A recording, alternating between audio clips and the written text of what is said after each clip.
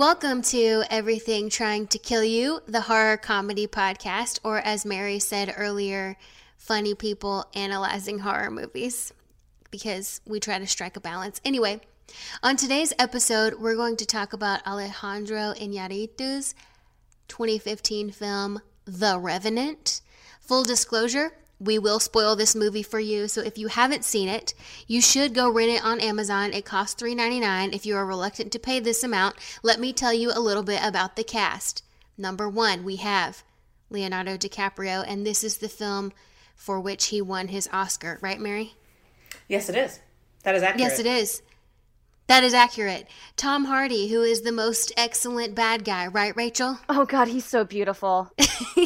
Will Poulter, the weirdly indefatigable. The hot Weasley brother from Harry Potter, who I think is Bill, the one who, wrangled dragons or whatever. Even Arthur Shelby from Peaky Blinders, whose real name is maybe Paul Anderson? Maybe? Isn't that the name of the character, too? Anderson? Yeah. Am I wrong? There's somebody who has the same name, and I think it is. Okay, well, I hope so. I know that P.T. Anderson is a director, so that's not him. Paul Thomas Anderson. I'm not my usual trivia self. I'm a little hamstrung because of the way we're recording today, because I have to sit back from my device, so I can't be looking things up. So, guys, we are free balling. And if we say the wrong thing, y'all better shut the actual fuck up. No, don't be shutting the fuck up. Tell us that we did it wrong. Up. Tell us. God. That's one of my most, aside from being boring, my biggest fear is, misspeaking and then just people allowing me to continue being wrong. Can I tell y'all? Nobody telling me. So at my new job, one of my supervisors, right? She is lovely. So she's one of those, women that, you would hate, right? She's, tall and beautiful and shapely. And, her makeup is always perfect and her hair is always perfect. I don't know.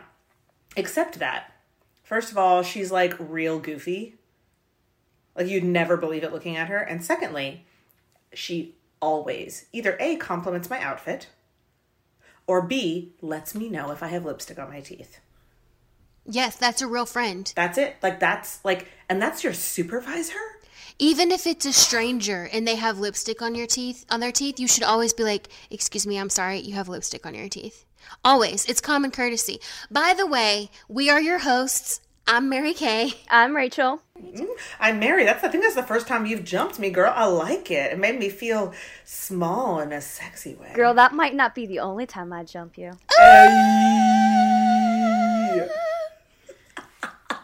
Mary, this is the perfect time for your call to action.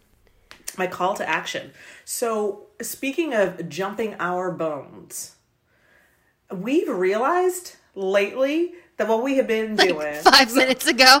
So what happened was we kept saying oh, if you like the show, you should review it. In that exact voice. They've heard it. Stop talking about me like I'm not here. They've heard me do that voice so many times. That's my child voice. Miss Mary. They've heard it before. So if you enjoy the show, we keep telling you at the end of the show when we know you're already pressing skip to your next podcast. So right now, I'm going to remind you, right? So while you're driving, go ahead and write a review. Yes. Right now. And subscribe to us. While you're sitting in the living room with all of your family over the holidays and they're very offended that you're doing this. Write a review. Follow us. Text a friend. Tell your friend. Tell a friend that doesn't even aunt's new husband is making some really unsavory political comments, just go to the next room and look at the time. I thought you said pretend you're writing a really important work email. Girl, I thought you said while your dog's new husband is making some unsavory political comments. And I was like, if you feel that way, in addition to rating and subscribing, here are some great mental health resources I can recommend. Because your dog is not fucking married. We're going to remind you again, but we wanted to try doing it at the beginning, and hopefully you guys will be like, ooh, they're right. I do always skip the end. Let me do this now. That would be great for our icebreaker because, as usual, we're having a hard time getting started. So you guys remember that show Survivor? No. I'm just kidding. Yeah. I'm 33 years old. Of course I remember it. Remember how they were allowed one luxury item, like a magnifying glass or whatever, like one thing? Well, I've actually never seen it. Okay, well, they were allowed one luxury item. Okay. And I just want to know what luxury item you would give this Rocky Mountain Fur Company. Easy. If you could give them one. The Super Goop Mega Jug of SPF. Because sun reflects off of snow. Okay. Okay? And, Leo DiCaprio is aging better than he has any right to. But, you know. These are for the characters, not for the actors. I know. This is for Rocky Mountain Fur Company. I know. Rocky Mountain Fur Company. There's no reason for them to survive the fur trade and then die at 57 from melanoma. What about you, Rachel? So I also have not seen the show. So, when you said in the outline one luxury item and you didn't give any examples, I thought you meant like actual like luxury, not like commercial That's luxury, even better. like You a just got really them a nice Mercedes. car. But and it's too late to change my answer. No, it's not. No, I mean, it no, is. Just please, give it to tell us. us what it was. You had it, please. I would give Fitzgerald a fleshlight because he needs one. Okay. That's true.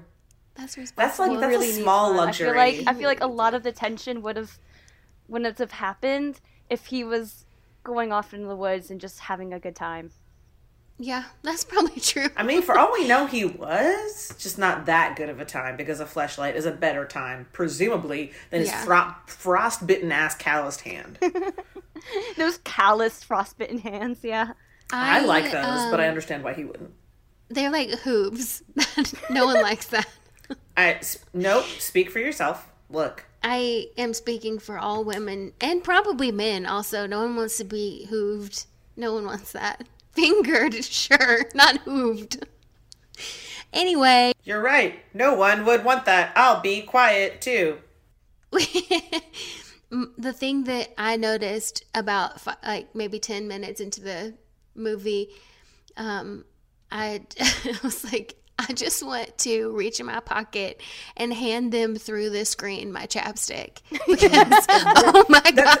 Okay, so that is like sunscreen adjacent, because that's part of the reason their lips are so jacked up. We are such girls because we're like, you need to do something. Like, if you just felt moisturized, you would not be so angry. Those lips were real crusty. So you know that moment in A Hangover where Fitzgerald, here's some Rogaine for you. We're going to try. We're going to try and grow that scalp back. You know that moment in A Hangover where you remember to put lotion on your face, right? Like, you wake up and you're like, I'm dying, I hate everything. You're trying to sip water, and all of a sudden you're like, oh shit, I got that Glossier Extra Moisturizing Tub.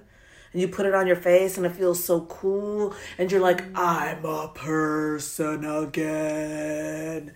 No, I always remember lotion. Well, I didn't discover that until, like, my late 20s. It's embarrassing. Like, I use lotion. I just didn't realize that part of the reason I felt miserable when I was hungover was that my skin actually felt. I was so used to being oily for most of my life. So that by the time I got to my late 20s and I could get that like tight, miserable feeling without washing my face with Noxzema, I didn't recognize it. So once I figured it out, then I felt like a genius. And I feel like if these guys don't know, they don't know that shit. They ain't never been there. If they just like got to moisturize some every day. This is a hierarchy of needs situation. They are not worried about crow's feet, bitch. They are not. Not crow's feet. I mean that feeling of like my face works. Yeah, they ain't worried about that either. They're worried about, does my leg work? Well, no, it doesn't. Can I swim ashore with a broke leg? No, it does not. You are in like 33-degree water. No, your leg does not work. Just leave Isn't that crazy how they just like would walk in the water? They just were in it. They were in there. Motherfucker, leave a pretty corpse. You're gonna die out here. Leave a pretty corpse. Let's go to the outline now. Okay. Did you guys think this movie was horror? It was adventure to me. I mean, I will say that my reoccurring stress dream is that there's something chasing me like forever out in the world, kind of like It Follows. And that's what I felt like was constantly happening with them, is that they were constantly being hunted. But but when you think about like horror, like, is it horror? I definitely think it's adventure also. Yeah.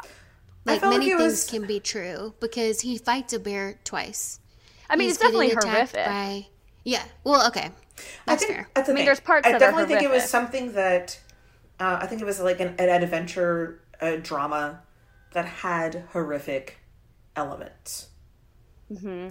So the part where they get scalped was not scary to you? No, That's what I'm saying. that's one of the horrific parts. Element. A drama can have scary moments. I mean, Schindler's List is a drama, not a horror movie to me, in my mind. But that doesn't mean that there are no scary or upsetting moments. So You know, you like- feel like when he's drinking water and it comes out of his ripped open throat, it's not horror. I felt like that was, like I think medical there was a lot procedure of body stuff. horror. A lot of body horror. Yes. Like a lot That's- of gore, so and that's I'm what I not mean. okay with gore. I don't sit well with it. So like there was definitely moments where I was like, oh, like horrific. Like, Right. So as I found, there are kinds of gore that matter more to me, and this kind of like that very kind of medical, like he is hurt and trying to recover, like that doesn't trip me up quite as much. So I didn't sit with me. If that is the case, what about the moment when the captain, forget his name, is like, you're right, we have to keep going, put a blindfold over his head, I'm going to mercy kill him. That wasn't horror to you? No, that was yeah. Yeah, okay. That's what I'm saying. That's a horrific elements. Oh, I can keep going. No, I don't think You can just need to. agree with me now, or I can keep Already, going. I thought that when I said horrific elements, I was agreeing with you. Oh, okay. Yeah, I'm not trying to argue with you. I'm saying that there are generic definition of. I think that it's like That's a true. story that Yeah. uses the framework of a drama. In fact, this is the hero's journey to for sure. a goddamn T. All the right transformations in all the right places. The mentor, the rebirth, the return with the gift.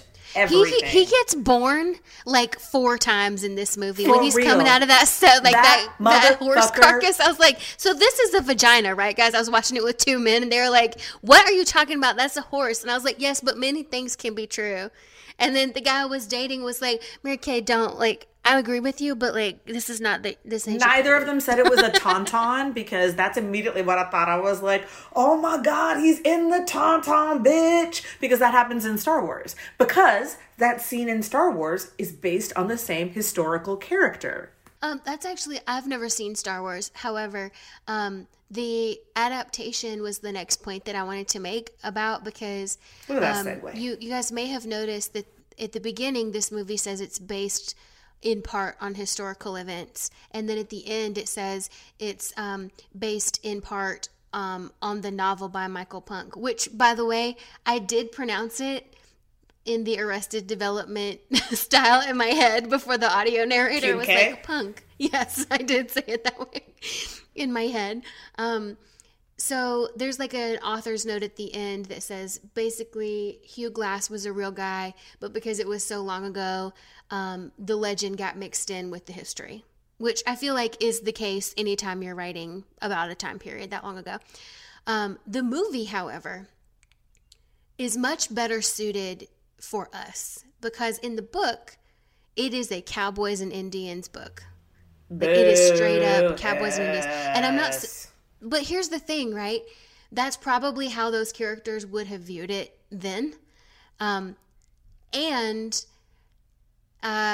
just, it was still a very good book. It just wasn't, I wasn't necessarily its target audience anymore. But when you put in, and by the way, just so y'all know, I do recommend reading the book. It is very well done. However, the whole point, like, okay, so why does he seek revenge? Why does Hugh Glass seek revenge? Tell me right quick. His son is dead. He's not in the book. There is no son in the book.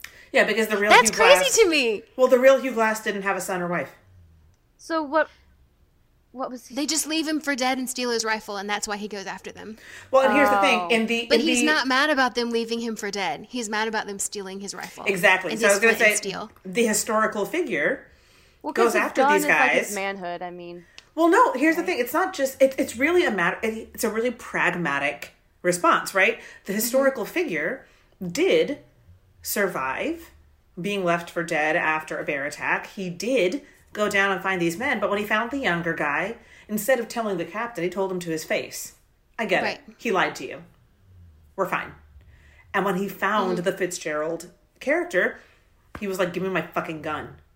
And when the guy was like, fine, I gave him the gun, he just refused to acknowledge him, refused to acknowledge that he was speaking to him, and it just like shunned him. Yeah, like unshun, reshun. Shun. Yeah. And left and just never acknowledged the man again. But he had his gun back, it was fine. So in his world, he had forgiven both of them and everything was fine. But the thing is, he got why they did what they did, but they did leave a living man without a gun to either kill himself or defend himself, and that was not okay. Flint. They took his flint too, and that's like, that's not. Had he lived, you basically are killing someone when you take those means of defense and of providing for themselves. Like even in the movie, there's like this one part where he's watching the elk cross the river, and I said aloud, even though the person I was watching this with hates it when I talk during movies, I was like, man, I wish he had his rifle right now. And then he pulls up that stick, and he's like, he does have his rifle. And I'm like, nope, that's a stick. And he's just like, so what I had said in that same scene, what I had said was like, when he's looking at them, I was like, oh, fucker, what you gonna do? What you broke at? Look at your fucking body right now. What you gonna do? Oh, you shot an elk. What the fuck are you gonna drag that out of the water? What are you gonna do with that right now, Leo? What you gonna do? He said that fish trap. Okay. I mean, not trap, but you know what I'm saying? Like the jetty thing. He has like 17 claw marks on his body, and all of them are infected. However, in the book, they're actually infected. In the movie, it's so cold that they are stalled from getting infected. They are yellow. Oh, they're infected, but they don't have maggots in them like they do in the book. Well, the maggot. Oh my god! Actually, God, indeed. So the real glass used maggots to clean the wound. Well, that's what you did then. Yeah, that's what you would do because they can't eat healthy flesh. They eat the dead flesh, yeah. So then they die off, and that's how he survived. They also didn't know about fucking germs and that you needed to wash your fucking hands. So. Fair and true. So the thing is, so that's what actually. So the real Glass did not encounter supportive figure. He just stuffed his back full of maggots and went about his life, which is like, if I think about it, like what I'm doing with myself emotionally. What I was going to say is... Let them eat the dead heart flesh. Eat the dead. My heart is dead for maggots. So the main point that I wanted to make was Rachel was not laughing at any of this. She's like, she doesn't think any of this is funny. She hates body horror, and we're just really leaning into it. But I'm going to change the subject now, so Rachel, you can start listening again. I mean, I'm listening. I'm just trying not to vomit. Yeah. So we talked about somewhat, like, Glass is seeking revenge on Fitzgerald in the movie, which is what we're going to be talking about from here on out, pretty much, because Fitzgerald killed his son. But it's supposed to be a story of revenge, or a novel of revenge. And we do have Glass getting his revenge, but not really. Because at the end, when he could have killed Fitzgerald, he quotes the Pawnee man. He's like, no, vengeance is in God's hands, not mine. I mean... His name is, like, Kaikuk? Well, I feel like they never say his name. He might have been named. He is named. He is, like, credited as. And also, that man was a truck driver. He's a truck driver. He was a truck driver in Texas. And he responded. Well, he did an excellent job. Incredible, right? He responded to a casting call, like, I don't know. And when they brought him up to Canada and he was reading, he thought, like, I'm a truck driver from Texas. No one cared. Like, it's going to be a bit part, but at least they're casting actual, like, native actors. And then he realized what an important figure it was. And he could not get over the fact that this, like, big-time director, he's going to be in this movie with Leo DiCaprio. And he was a truck driver from Texas. But because they actually put out because they fucking put out a casting call with the right net, they ended up with this incredible performance from a guy who would never have even tried this before. Like, when someone says, oh, we couldn't find the person, we couldn't find the actor, fuck you. Yeah, that's not true. Cast a different net. Try again. There's no way. Is it Hickok? Hickok. Hikuc, and the actor's name is Arthur Red Cloud. Yes, Red Cloud. Yes. Yes. I thought he was fantastic, and honestly, he brought the only joy into that movie that there was. Like, oh, that moment with the snowflakes? With the snowflakes, yeah. So sweet. And then after so a minute, funny. it's like not even with the snowflakes. They're just kind of like sticking their tongue out. And Right, now they're just so playing around. ridiculous, and it's Yeah. wonderful. It was like the It was first. I think so- it's the only time you see Glass smile in the movie. Yeah. It is the only He's time in like, the entire that's movie human. that Glass smiles. No, it is quantified. That's the only time he smiles ever in the movie. Yeah. But it's adorable, and then for that moment they have that like just kindred friendship for a moment. It's for like an evening, and then Hikuc puts him in the I think it was definitely a shelter, but it looked like a sweat lodge so he could sweat out the fever. That's what it looked like to me. Well, so And so- who knows how long he was in there too. So Like, it Red looked like he was Cloud in there for actually days. built that shelter. His grandfather was a healer. So he personally built The that actor. shelter based on what his grandfather taught him. And the premise That's is so good. yeah, so the premise One is that thing I did love about this movie and the movie Wind River to me is that they did the due diligence. Like the creators were like, our protagonists are white, but we're going to make sure that we do the representation. also I think this Well, movie I definitely felt did not like have it any I did not personally like recognize white saviorism in this movie. Nope. We have adjacent parties in this. Like, nope. Like there That's is not the story there here. is good and evil and good intention and poor execution Throughout. absolutely all around.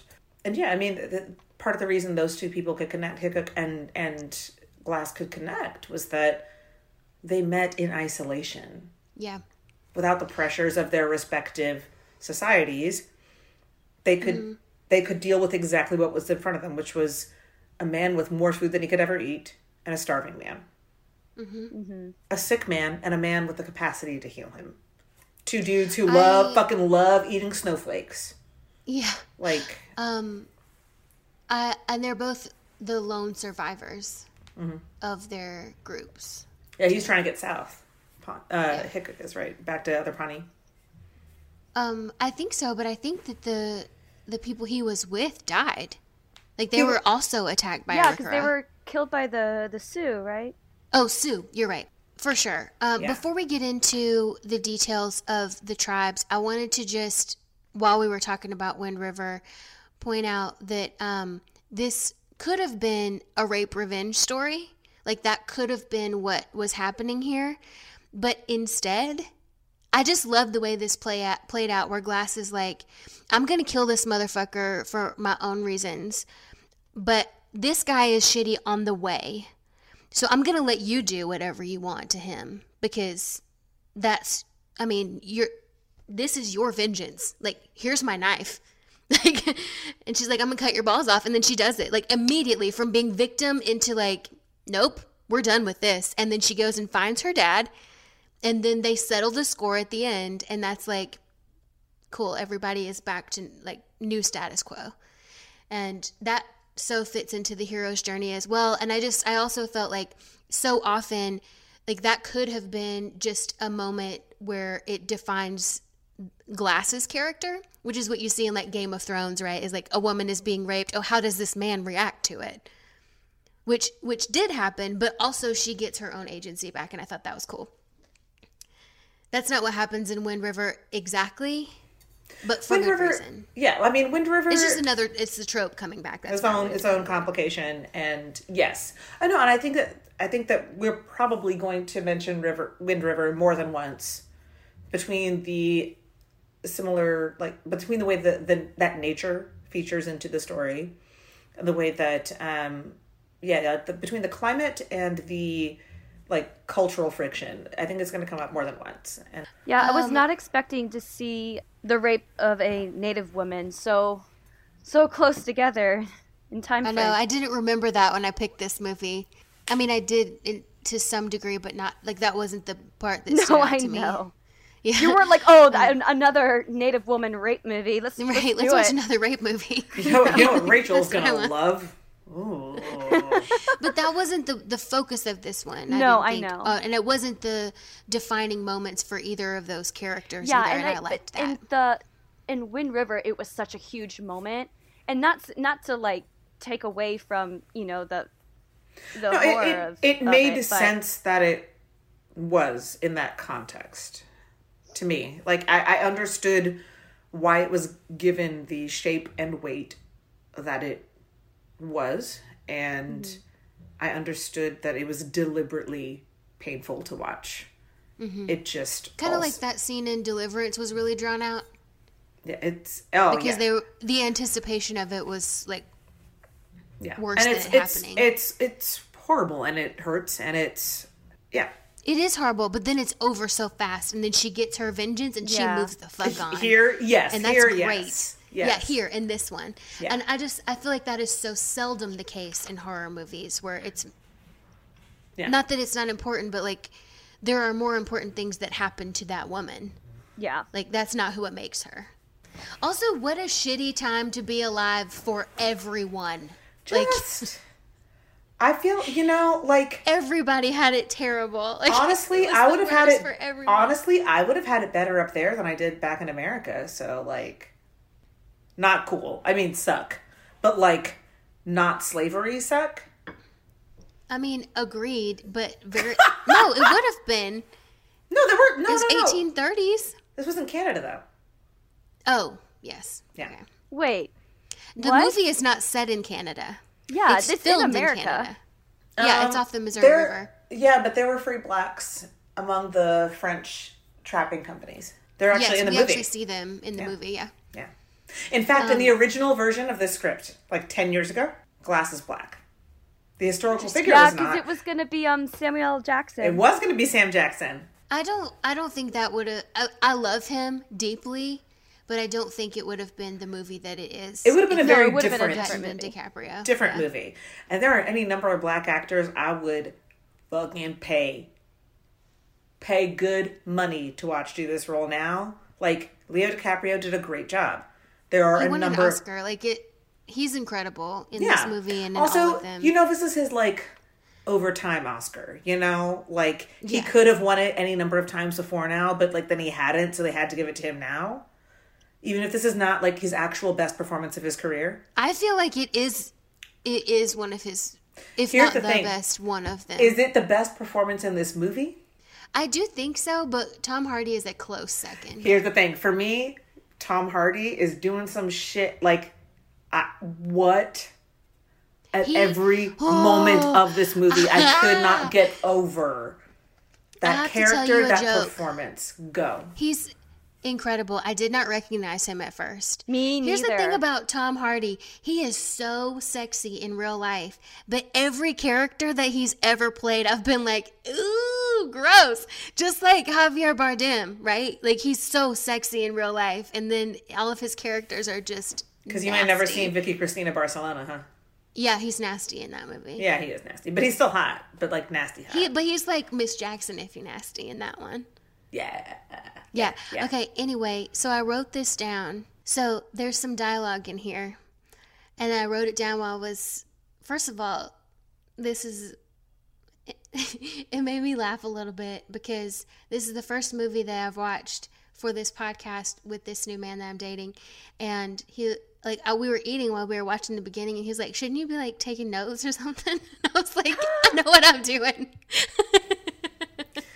You baby hoe. I was like, I'm going to take notes. First, I have to get fed. I can't take notes at the beginning. I don't know what's going on yet. What the fuck I'm going to write down with an empty stomach? Burritos over and over? Anyway, so there's this dialogue. I ain't afraid to die anymore. I done it already. I got him trapped. He just doesn't know it yet. So I wrote that down, and then I wrote under it, me too, Tom Hardy. And he said, he looked at my notes afterward, and he goes, Tom Hardy didn't say that. And I was like, no, I have Tom Hardy trapped. Rachel, are you frozen or is your head on the desk? But back to, like, what we were saying, like, is Leo's performance the best in this?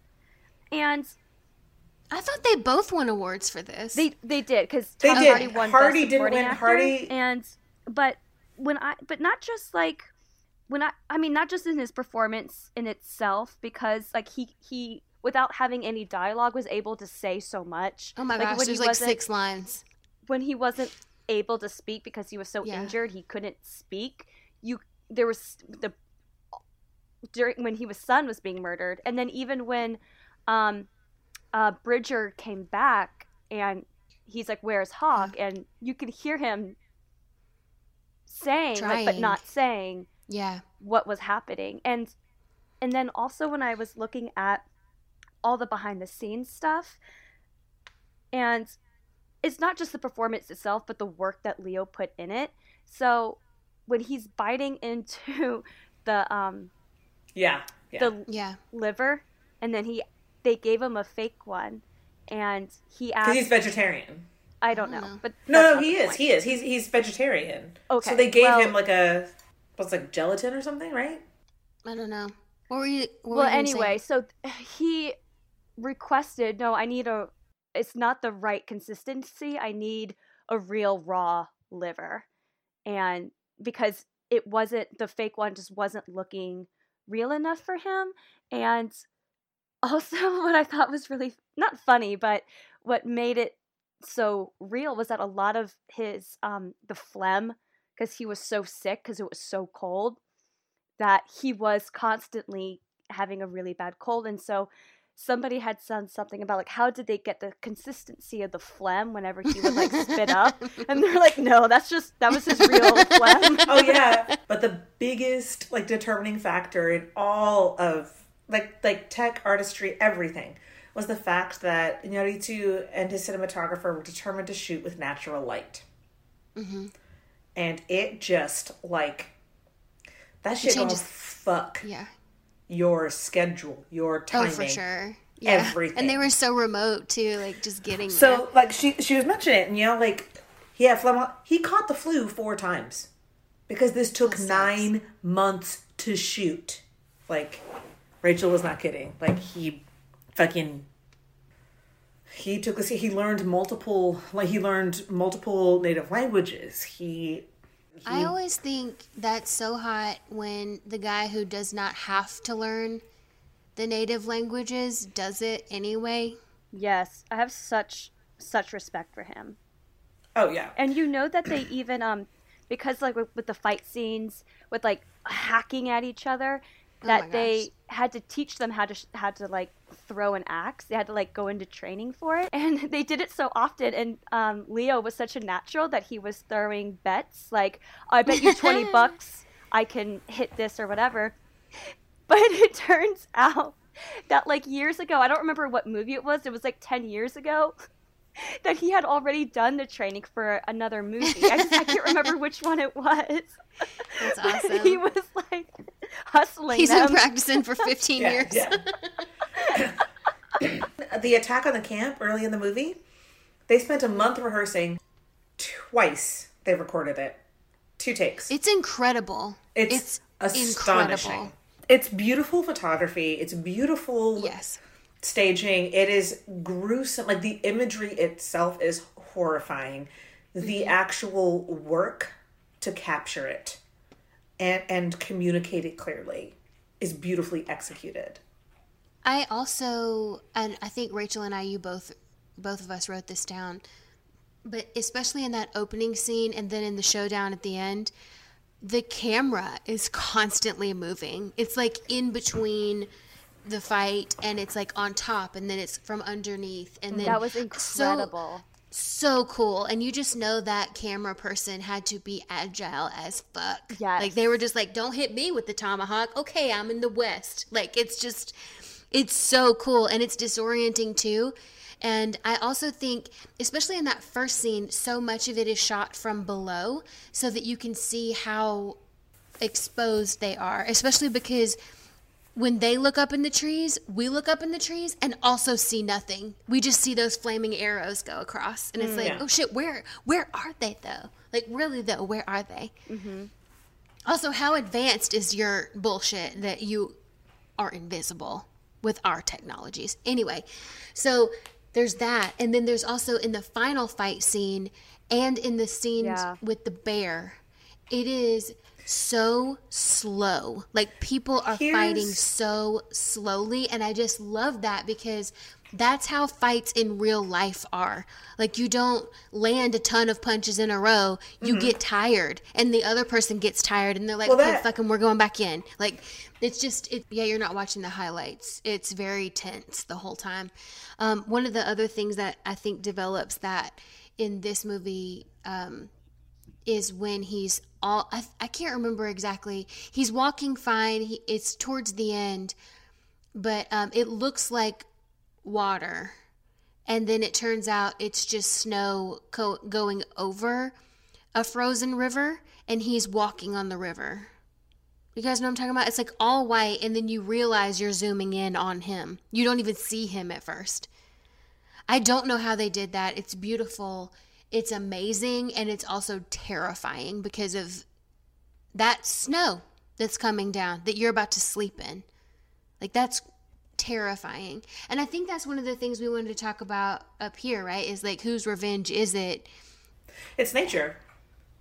Repeatedly, we see that, like, as much as the humans try to post up on one another about who deserves what and who got there first and who owns what, the actual say comes down to nature every time. All nature has to do is persist. Yeah, and how well can you work with nature? How well can you adapt to it? Because I think that, like, Glass and Fitzgerald? Thank you. I was going to call him frankincense, and I was like, that's obviously wrong. That's Christmas. But yes, thank you. Fitzgerald. So Glass and Fitzgerald are each these incredibly, like, cling to life, pragmatic, badass motherfuckers. One of them, though, is looking at his life and going, like, how do I navigate my social structure? And one of them is like, how do I navigate my natural environment? Right? So, like, Fitzgerald's big problem is not, can I survive the elements? It's, how quickly can I get back to my thing? How quickly can I get back to the camp? And then how do I convince the camp that it's okay that I'm back? No, I don't think so. I don't think that is his goal. Well, then why does he bother to, like, kill Hawk and abandon? Isn't he trying to get back? He says it. He says outright, I ain't got no life. I only got living. And the only way I was doing that is through those pelts you just lost. That's what I'm saying. So he has to get back because there's $300 waiting for him. But he's not trying. Yeah. No. He wouldn't have killed Hawk. He's trying to survive. He is also... I like Fitzgerald. No, and I know me that's too. Unpopular. Me too. But No. I think we are in agreement, and I'm just not expressing myself clearly. I admire the shit out of Fitzgerald, and I don't know if I would make the same choices as either of these men. I have, like, all of that is terrifying to me. But I do think they're operating from kind of a similar animus, which is, like, just fucking get through it.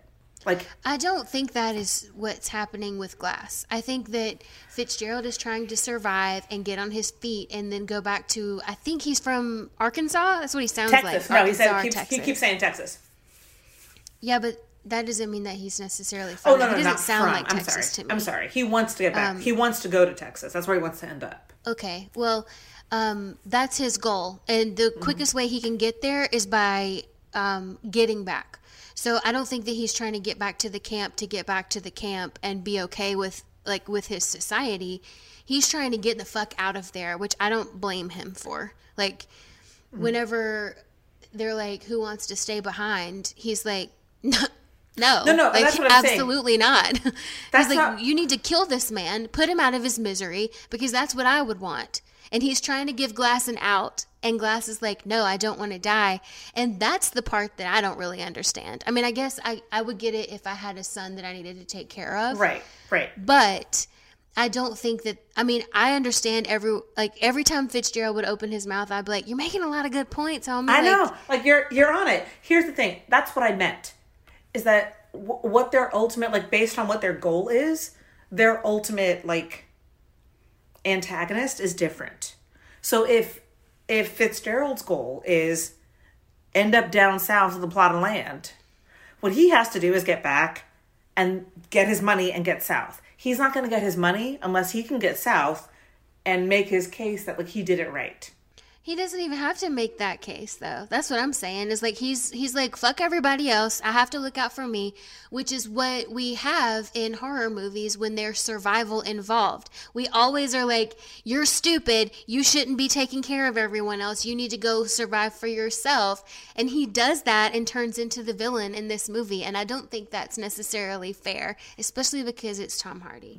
Part of the Like, that was a genius move, tricking that kid, because the kid's morality would have let him die. And I identify the most with that kid, because I would have froze to death beside my daddy. Like, that's exactly what I would have done. Even if he was like, you need to leave, I would have been like, no. I don't have a horror movie survival skill set at all. Like, I just, not when it comes to that kind of stuff. So I was thinking about that earlier when I was rewatching today. I don't know if y'all listeners remember when we were talking way back through multiple zombie movies about like who would get through the zombie movie. And I was always like, no, like if I care about you, I'm going to make it happen, right? Mary Kay and I was saying like there are people in her life, right? That she would Oh yeah, I'd shoot you both in the face. Right. And I was like, turned into zombies, if you tried to tell me at any point in your life that like I would survive the zombie apocalypse because I would do it no matter what. Like I've got it no matter what. But you don't identify with Fitzgerald in this movie?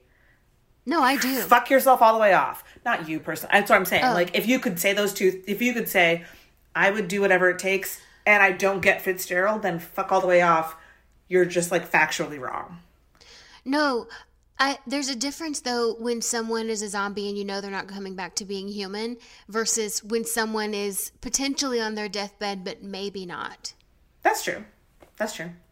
I think that's a big distinction. But I meant more like the whole zombie apocalypse. Like when you're like, I would kill people who came. It doesn't matter. That part I couldn't do. Like that. No. That's a whole ass scary thing. Like, could I kill someone I loved if they were already a zombie? People? Yeah, not anybody I knew.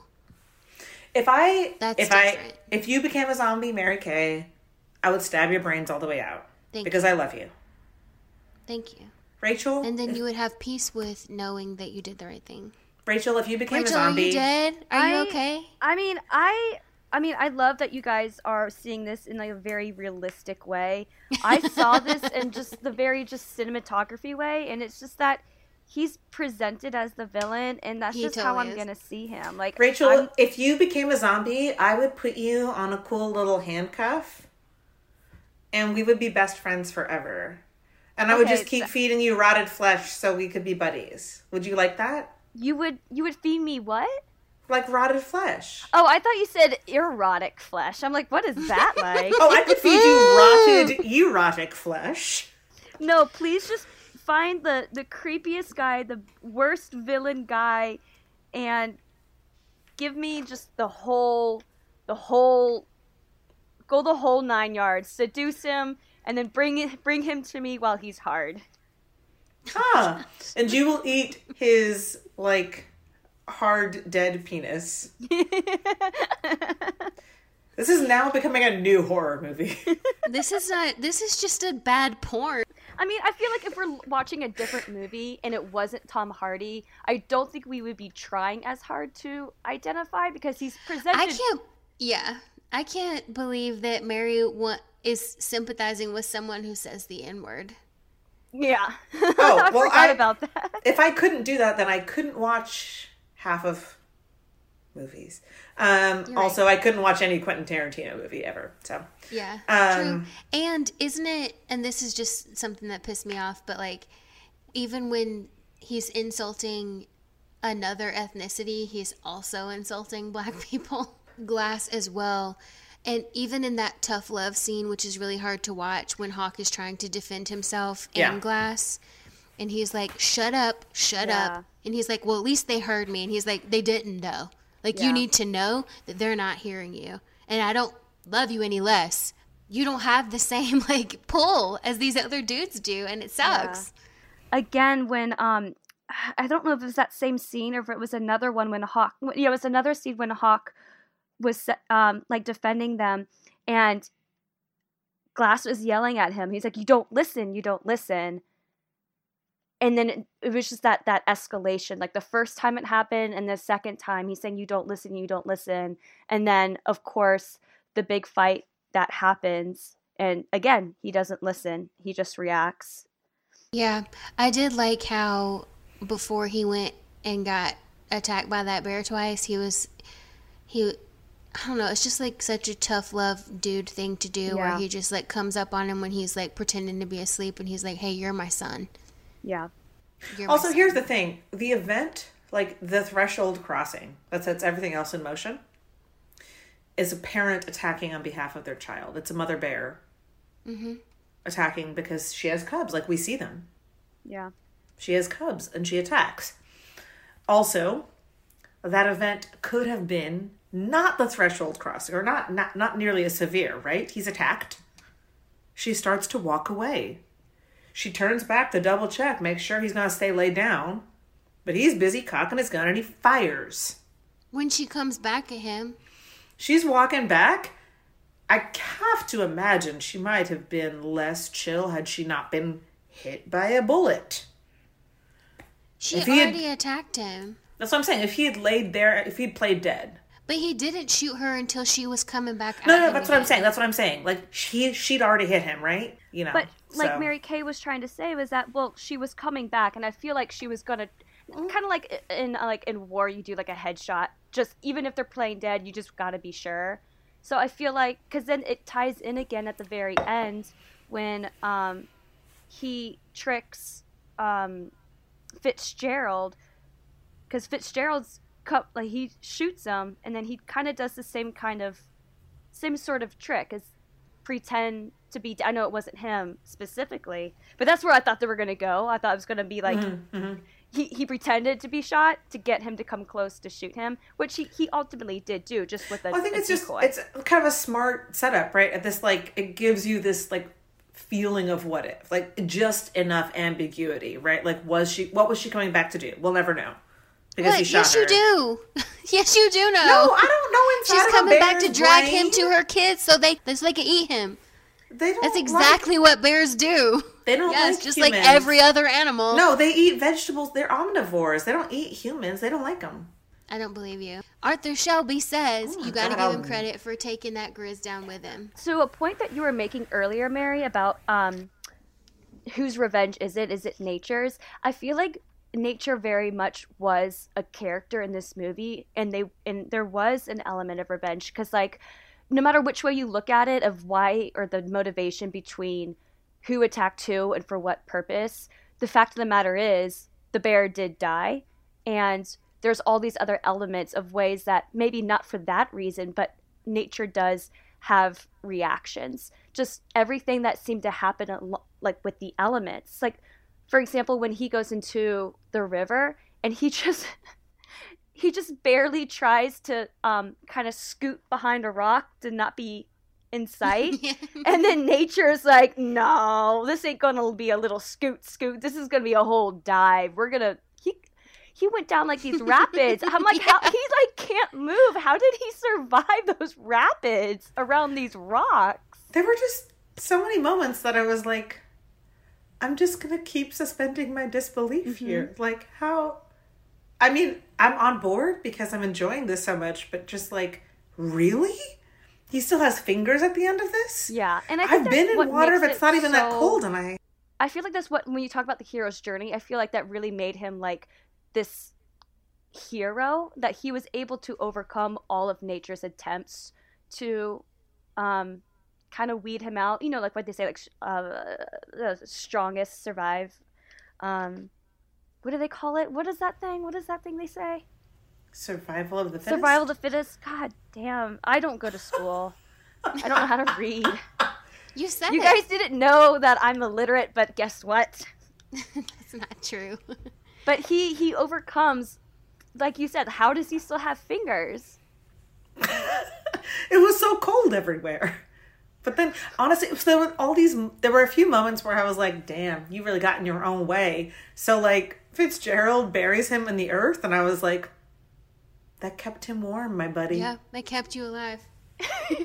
I also was like, I cannot believe he is digging this grave. He's been at it for hours, and that ground is so frozen. Yeah.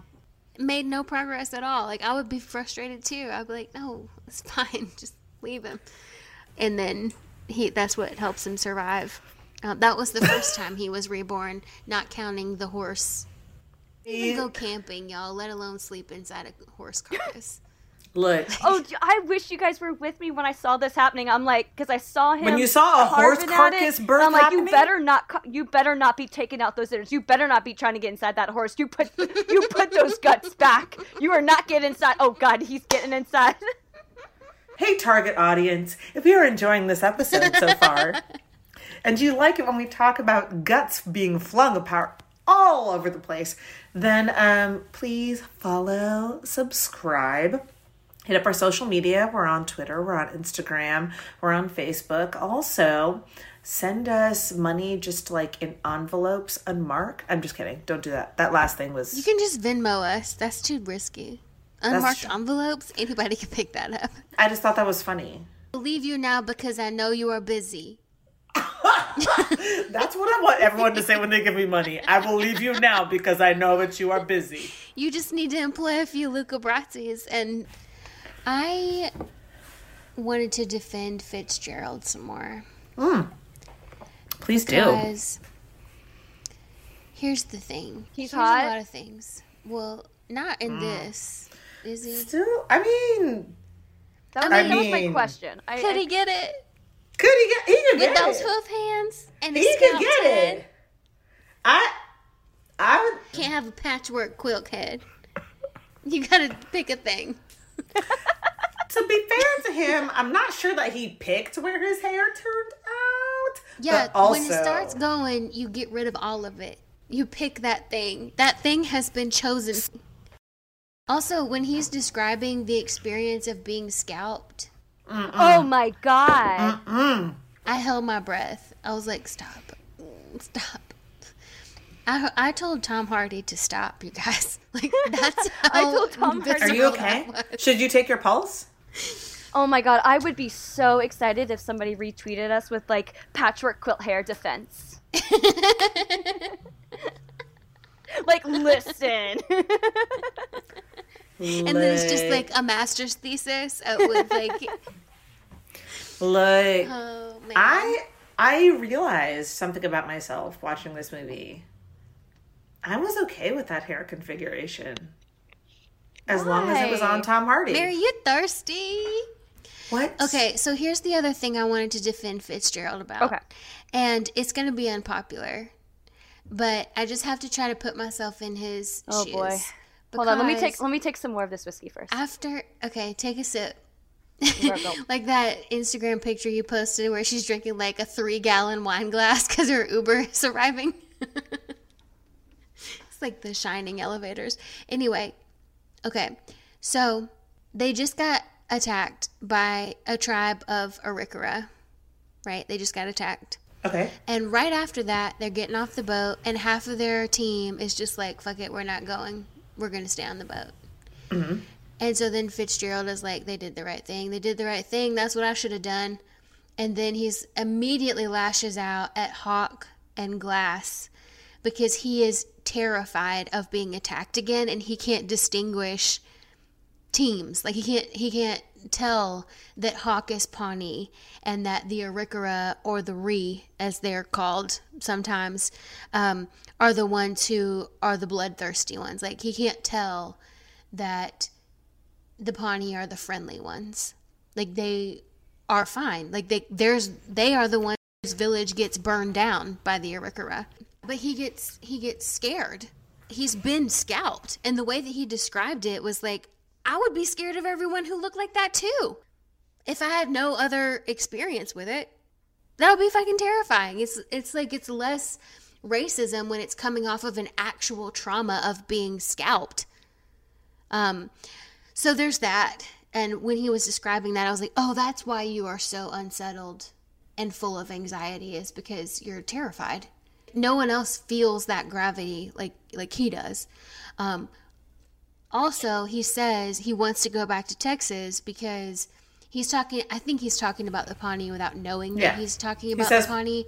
Yeah. He says, them engines down Texas way, they might rob you, but they ain't gonna take your top knot. So there's that. And then we also have, while we're talking about this distinction, the Arikara warrior, whose name I don't know, who's trying to find his daughter, Powaka. Who we see. Yeah. What's his name? No, I just meant we saw his daughter. Oh, yeah. So he was everyone in Arikara? this movie is defending their child. And that's what I'm saying. Like, so, like, even the tribes that we see that are really proactive in their, like, kind of like military engagement, right? Mm-hmm. There is agenda. There is goal. There's meaning in that action. Let's talk about the fucking French here. They're the real bad guys. That's what the French said when they hung him up, so... Well, the French they're terrible in this movie. In the book, they're not. In the movie, they are. Mm-hmm. It's just business, they say. But didn't that one Frenchman, didn't he kept saying no, no, no, but then he did waver and give them not 1 but 2, not 3 but 5 horses?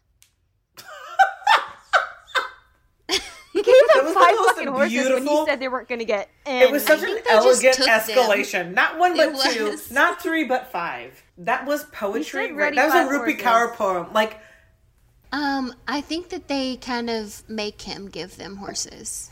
They kind of strong arm him into it.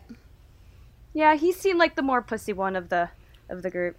Not the group, but of this The meeting. French? That guy was Yeah. not he was not leaving without some horses. He was not leaving without some No. horses. He's like, and I know you got my girl here too. I'm going to circle back around and get her in a minute. You want to talk about the kid? Which kid, Hawk? Nope. Bridger? Yeah, Bridger. Can I just say before we get into Bridger that he looks like the villain kid in Toy Story? He is. He That's what does. he dressed up as Halloween.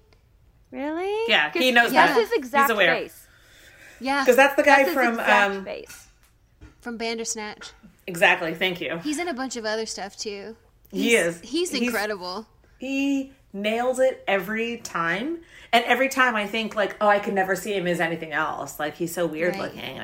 And then every time I'm like, no, I got it. Yeah. No, he's incredible. And he just has like that iconic look that you get once in a while where it's like, yeah, you can make this work. Like Willem Dafoe is kind of like that for Yeah. me. Uh-huh, uh-huh. Yeah. I got to meet him once. He's a very kind person. In that Is he nicer kid than in Jeremy Irons? Stranger Things? Is Willem Dafoe Oh. the kid in Stranger? No, she's saying and him. He has a unique look too. the one with the Oh, teeth I was or like, lack yeah. thereof. Totally. What's his name? Yes, yes. Anyway. Yeah, no. Yeah, he's really lovely.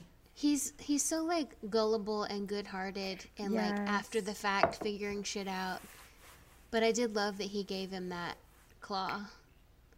And Yeah, Fitzgerald that is that like, is gesture. yours. And he's like, that was not for me. What kind of kid do you think I am? Like, of course not. Yeah. Yeah, my heart if- bled for Bridger. Oh my gosh. He was the Hold on, I So was- bad innocent too. one. I was really glad that when Glass, like, you know, was like warm enough to fucking talk right, he was like, yeah, no, he ain't no better. He Like, never wasn't. talks so right though because he's had his honorable throat for that. cut. That's crazy. Like he talks like that woman in The Eyes of My Mother. Yeah. Wasn't that his canteen? Yes. Yeah. He left him his water. That was Bridger's canteen that he left. And I love With- that it came back, and that's how Maybe Fitzgerald. it's Hawk. Mm-hmm. That's how Maybe it's this- Hawk. I gotta go. Yeah. Go ahead, Rachel. I'm sorry. And that's why when it got to the scene where they found that canteen, and yeah, like you're saying, he thought it was Hawk because he didn't know what happened to Hawk, and everyone, the entire audience knows the only one who knows what that means is Fitzgerald. And that, Yeah. when we were talking earlier about the horrific elements, that moment to me for someone with like even just like the most general like anxiety, that moment was like, I can't imagine being in Fitzgerald's shoes and being like, oh shit, I need to get the fuck out. Like, I can't imagine that kind of panic attack that he is like not wearing on his face. Yeah, he squashes that way down inside. Maybe it is. Maybe Take maybe. everything out that safe Yep. and just GTFO later. Do y'all want to talk about the weather? Yes, please. Okay, Please. do it. Oh God, you Okay, so we've talked about the weather having like a whole ass like character in this, right? Like it for Yeah. real, it's important. And sound wise, it is huge. This is the loudest quiet movie Yeah. of all time. It does a beautiful job of capturing how loud the silent outdoors actually is. I mean, it's almost inundation. It can be exhausting. And they still had to move their ass all the way down to Argentina because seasons fucking change. And if you're trying to shoot in natural light, you run out of season. And in Argentina, it was winter. So it cost them a fucking, 10, 20, $30 million process, but they had to go down to Argentina to do it. Like, the weather was critical, especially critical because it had to be mostly naturally occurring because they were shooting with natural light. I thought they started in Argentina, but because of the climate change, that's why they moved to Canada. Well, and also it's cheaper in Canada. They started in Canada because it's cheaper in Canada. And then the Chinookans in Canada are they're an ongoing thing. That's not related to climate change particularly. So it's normal for Canada to get like spring winds midwinter, just like all of a sudden for like a week or two. And so that happened during this production, unfortunately, for the sake of production. So they had to migrate to make sure they were getting proper winter for the sake of shooting. And Leo thought that, like I think he said it in interviews, like, oh yeah, global warming, we couldn't even shoot in Canada in winter. And Canadians were like, oh honey, no, this happens every year. He is a climate change warrior, and he is on it. Like, oh my God, like the kind Mary of work Kay, he will is you, doing. Will you quote what you were like re-quote? Because you posted about it, what you wrote for that post for Book Riot about what Leo said, fear and respect for. About for nature. Oh, that was from the Mindy Project. Yeah, that was Danny Castellano. Yeah. what? No, I wish it was him. Yeah, he said, I fear the ocean out of respect. That's how I feel about cows and horses. Oh. Yeah. Because see, it was like pasted on a picture of Leo in. Yes, yeah, true. So I was like, wow, Leo, you're so deep. Like, of course you love nature and No, he for climate is. change. He is and like you say a something super. like that. He is like a He super is, though, yeah. environmentalist. No, I know he is, but I thought that was a quote from Leo. You see how much? I No, told you guys I'm illiterate. no. You just like saw Fucking you saw a Appalachian quick. Mountain Hillbilly. Yeah. So like Leo, in his earnestness, was like, climate change, and then the Canadians were like, hey, like we gotta talk to you about this. Like that's not what's happening here. Not specifically here. Like climate change, real. Chinookans, Canada, also real. Different thing. So so they had to go down to Argentina and finish, which is part of the reason it took so long and got so expensive. Also, part of the reason it looks so beautiful. That wind, though, man. Outrageous. I think I already said it, but like seeing that on screen was incredible. Outrageous. And they somehow did this thing where they would fog up the camera lens, or like when it was getting splattered with water when he was going down the rapids, where it was like, this is really happening. Like, I don't know how they did it so that it didn't look like accidental, but they did, and it was incredible. Well, I would imagine they did that a bunch of times Very beautiful. to get the right setup, but it's beautiful. It's a really fascinating choice, right? Because this is not meant to be fourth wall breaking overall. No, right. Iñárritu just decided like, oh, this is like we know there's a camera there. Like obviously this isn't real, so we're doing it.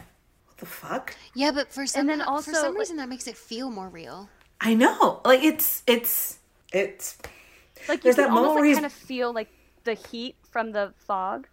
Yeah, there's that moment where he's breathing onto the lens, and then you have this like graphic match to the next shot of like the mist on the mountains. Yeah, and then like somebody It's beautiful. smoking, and it was very and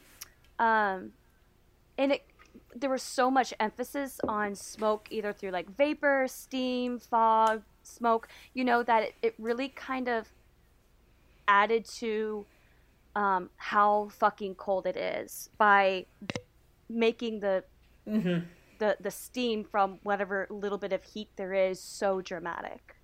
Yeah. This is one of those movies where I was much more aware of like angle and sound than I usually am, because they won like a major award for their work, for their camera work. I believe cinematography, yes. Because lighting wise, because they were working with natural light, I was so much more aware of everything else the camera could be doing. And the sound was just, it was wild. Like, I kept being almost distracted by how dense and beautiful it was, you know? Yeah. Should we wrap it up? What should our closer question be? What animal would almost defeat you in the wild?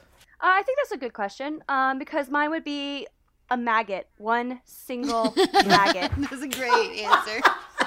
That is how You're well just, like, I would done? do in Yeah, like one spider. nature. Yeah, I'm gonna go with one spider. Yeah. One spider? That's it? You'd be done? Yeah. Even if it didn't bite Yeah, I you? agree It with just that like one, yeah. existed? Almost defeat me. That's what you asked. Okay, one spider would defeat me. A maggot. Okay, Well, that's what I'm maybe asking. not. So, like a grizzly bear almost defeated glass. So, what would Yeah, be but that was animal for you? glass. Yeah. This is a So, it'd be a maggot, a spider. I think my almost defeat would have to be a dog. I was Because going to say that for you. Because I like them generally, you know? And I've grown up with, like, bigger, please stop. Like, I have Also, one you're right tough. now who's like, please be my friend. I just want to make licking If it was noises like that a ruin wild your rabid recording dog, forever. I feel like you would tousle and you would be injured like the bear, but you would be ultimately undefeated. Yeah, that's the thing. Like, this dude, the dog that is, like, desperately trying to get me to love on him right now could kill me so easily. Like, if he decided to, he'd be done with me in, like, 30 seconds. But he's instead, like, desperately putting his face in my lap, like, pet me harder. So, if a dog that was super cute wanted my attention and then tried to kill me, yeah, that would be tough. So what's up next? 'Cause we're going to talk about the movie It Comes at Night, which is on Netflix.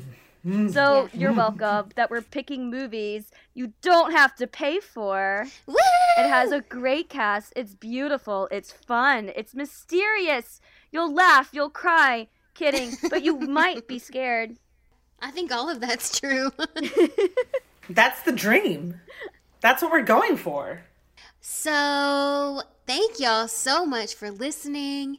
Don't forget to do the things. And we'll talk to you in a couple weeks. Happy New Year. Oh, yeah. Happy 2020. Happy New Year, ho! Let's leave 2019 in the We love goddamn you flaming so garbage. much.